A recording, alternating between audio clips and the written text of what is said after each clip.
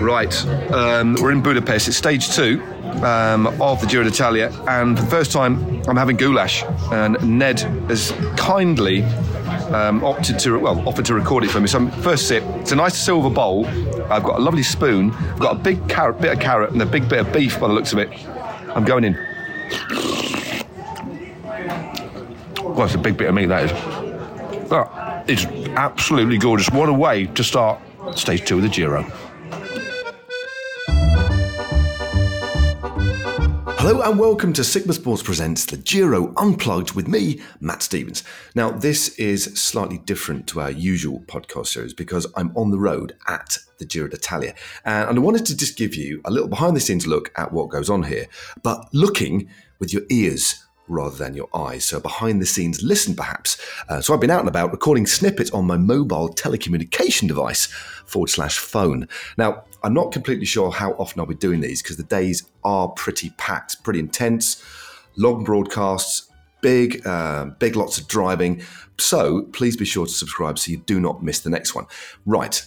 That aside, here's a flavour of what to expect. So episode 1 here is set around stage 3 primarily of the 2022 Giro, and then into the early parts of the first rest day. Now, Ned and I struggle with the pronunciation of some Hungarian town names. I'll leave my phone on the desk recording Stephen Roach and Ned Boulting, and you can find out what they talk about when I actually leave the booth. I also reflect on Cav's incredible win on stage 3 of this race in the town that we really couldn't pronounce properly. Now, don't forget, you can always get in touch with us on our email address, which is podcast@sigmasports.com, or on social media @sigmasports and @realstevens. And also, if there's anything specific you'd like to know about life behind the scenes at the Giro, please get in touch and ask. Don't be afraid, and it might end up in the podcast. So, sit back, strap yourself in, pour yourself a macchiato, because this is going to be a little bit ad hoc and hopefully a lot of fun, because this is live from the Giro, or sort of. It is actually recorded, but not really, but well, you know what I mean. Anyway, enjoy and ciao.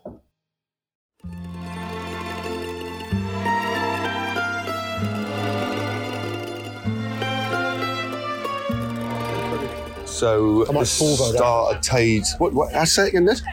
Balaton. Balaton Furet. Balaton Furet. I don't know. I'm going to look it up. Yeah, but that sounded right. Well, to you, it was. You live in Derby. Well, yeah. Anyway, we're starting Kaspervar. We're finishing in Balaton Furet. We stayed in an enormous spaceship, large spaceship hotel. It wasn't a spaceship. It was a hotel that was so big it felt like one of those battle cruisers in Star Wars. Anyway, you could hear the noise around of a generator. That's a cherry picker, actually. You can't see this because this isn't a podcast, but there's a cherry picker going up. So actually, it's too loud, spoiling it. I'm walking around the finishing area. It's a long finishing straight today.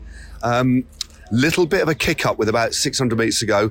Not much wind, but the wind that there is a bit of a headwind, and they're just arranging the gantry at the moment, and they're actually putting the finishing touches to the finishing line. And I'm about to walk into our OB to go and set up for my day's commentary today.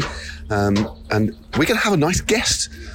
So about 1:30, Central European time, because that's the time I operate on when I'm in Italy and places like Hungary, we're getting a guest, none other than Stephen Roach. He's going to pop in. So I might try, if I can remember to turn my phone on, have a bit of a chat with him when he slips into the booth and allows me to go and get a bit of a pizza. Anyway, yes, so looking forward to this one, although it's just started to gently rain.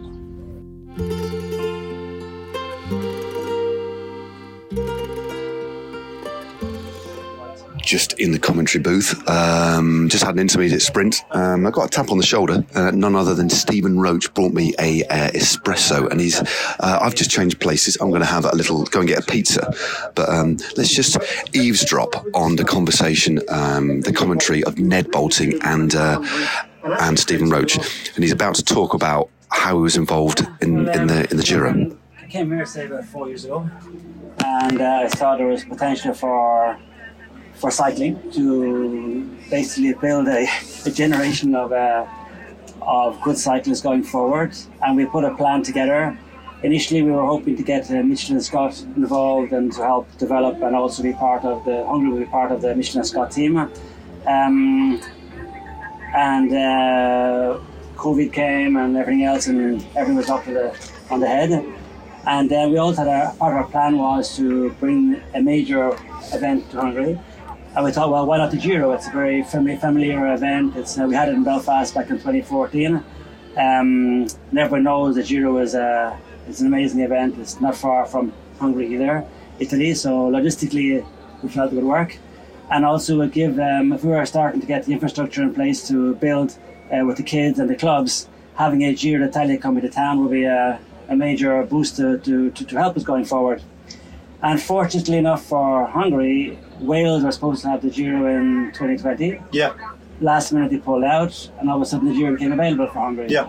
So my plan was 2024, 2025. Yep. So we kind of had to fast forward and basically had to say, put the barcode before buying the bottle. Yes. Yeah. So we fast forwarded and started putting together the Giro. We were just supposed to be in 2020.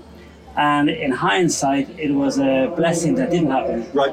Because of Attila Walter's performance in last year's Giro. In the 2021 edition. Exactly. Yeah. Because like holding New Jersey for 3 days, all of a sudden Hungary woke up and said, wow, this is our guy. How can this guy be, where does this guy come from? Well, we didn't know we had cyclists at that level. So if the Giro had gone ahead 2 years ago as planned, it may have been a little bit of disappointment because Hungarians didn't know much about the Giro or about cycling.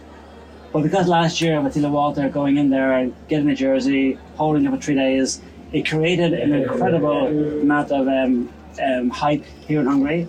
Everybody was going around with pink flags at the windows of the car as if they won the World Cup. You know? Really? It had that much of an amazing. impact here? That much of an impact.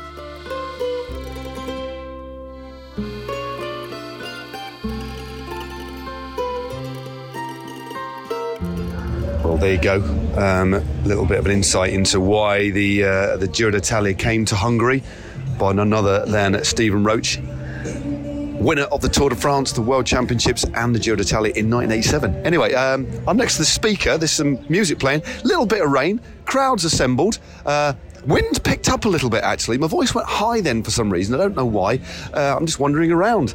But yes, Stephen Roche, absolute living legend, and that's why we brought him into the booth. But that allows me a little bit of time to go and get some nibbles. See you in a bit.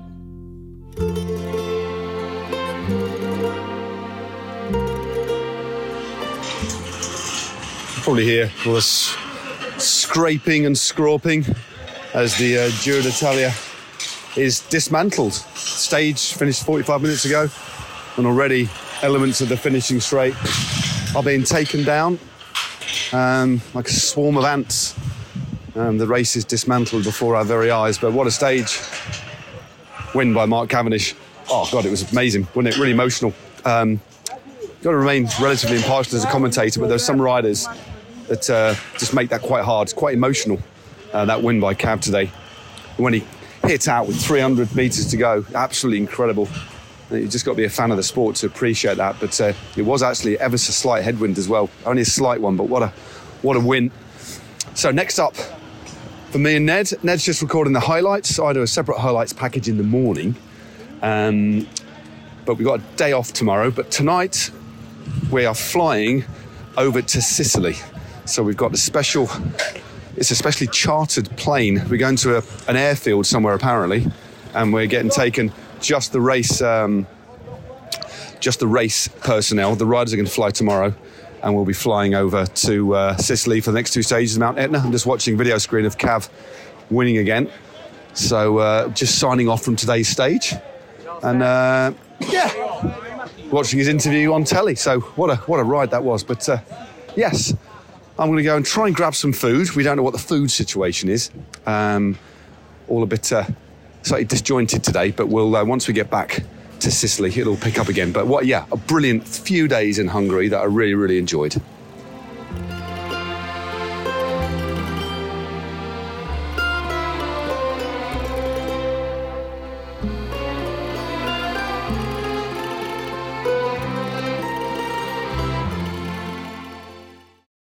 Well, I've had a bit of a lie-in. It is the rest day. We flew across on a chartered plane in an old airfield, like a military air base, where we all the people working on the Giro d'Italia flew across to Sicily. It was quite interesting, actually.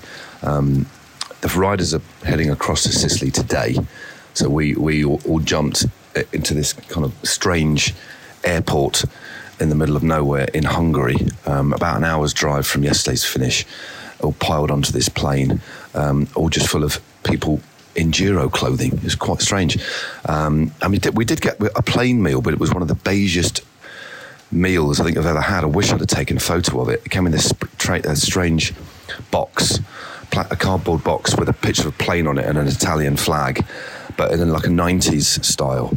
And opened the box, but on the edge of the box it said, when finished using, please close box. That was quite like a warning to close the box once you'd finished.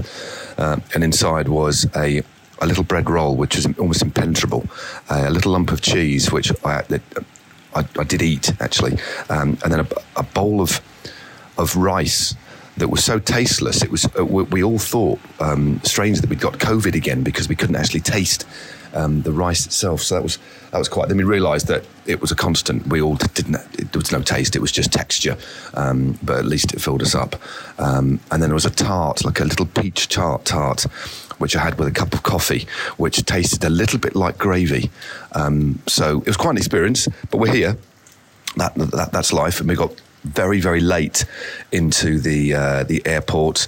Got the hire car, which is a Fiat 500, and it only goes up to 110 kilometres an hour, so we're going to have to change it. Foot to the floor on the motorway, couldn't get it above 110 k's an hour. So it was an interesting night. A nice looking car. It's like a normal Fiat on steroids. So it's like a swollen car. Anyway, I went down for breakfast today, nearly had an argument with the guy in the restaurant. It was a bit defensive. I was 5 minutes outside of the limit of going into the breakfast room, but I managed to persuade him by just looking sad. Had a coffee and a croissant, had a chat with Ned. We debriefed over yesterday's flight, and the fact that Ned got confused. I had a bit of stomachache on the flight, a bit of acid reflux, so I reached into my rucksack to get a Rennie, and I told him I was going to do that, and then I realised I'd bought a fridge magnet. So I got the fridge magnet out and showed it to Ned, and he just looked at this fridge magnet it seemed like an eternity, and then said, "That's not a Rennie." And he got confused. It must have been the altitude. He thought I was showing him a Rennie, but you wouldn't ever show somebody a Rennie if you're saying you're going to eat them, because people just know what Rennies are. So that was quite strange, and then we did laugh quite a lot afterwards, uncontrollably. Actually, Jess, our producer, was sat there as well, and we did titter, and it broke up the flight quite nicely, and it offset the maudlin atmosphere that was pervasive following the most average meals I've ever had in my life. Inoffensive. No, it was offensively average, actually. Really. Anyway, we're here in the hotel. We're here for 2 nights, which is nice. I've spread out my stuff. It's actually quite a nice hotel, right up at a supermarket. But listen to this.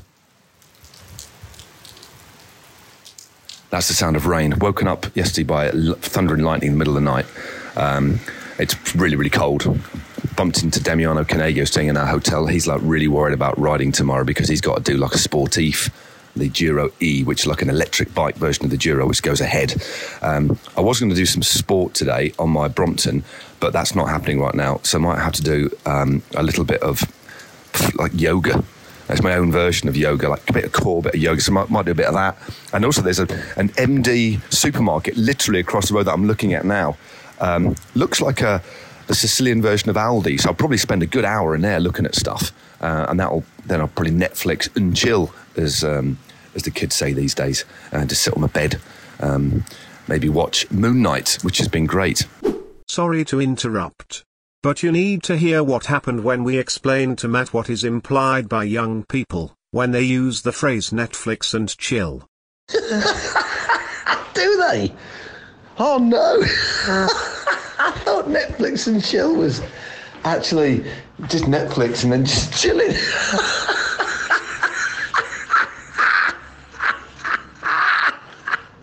Anyway, that's me so far on the rest day. But a lot to look forward to on the Giro, which I'll talk about in a bit. But I think Niall's probably going to put a jingle in now. I'm sorry, Matt, I'm not sure what you wanted a jingle for. So here's a random jingle we can use whenever you do this again.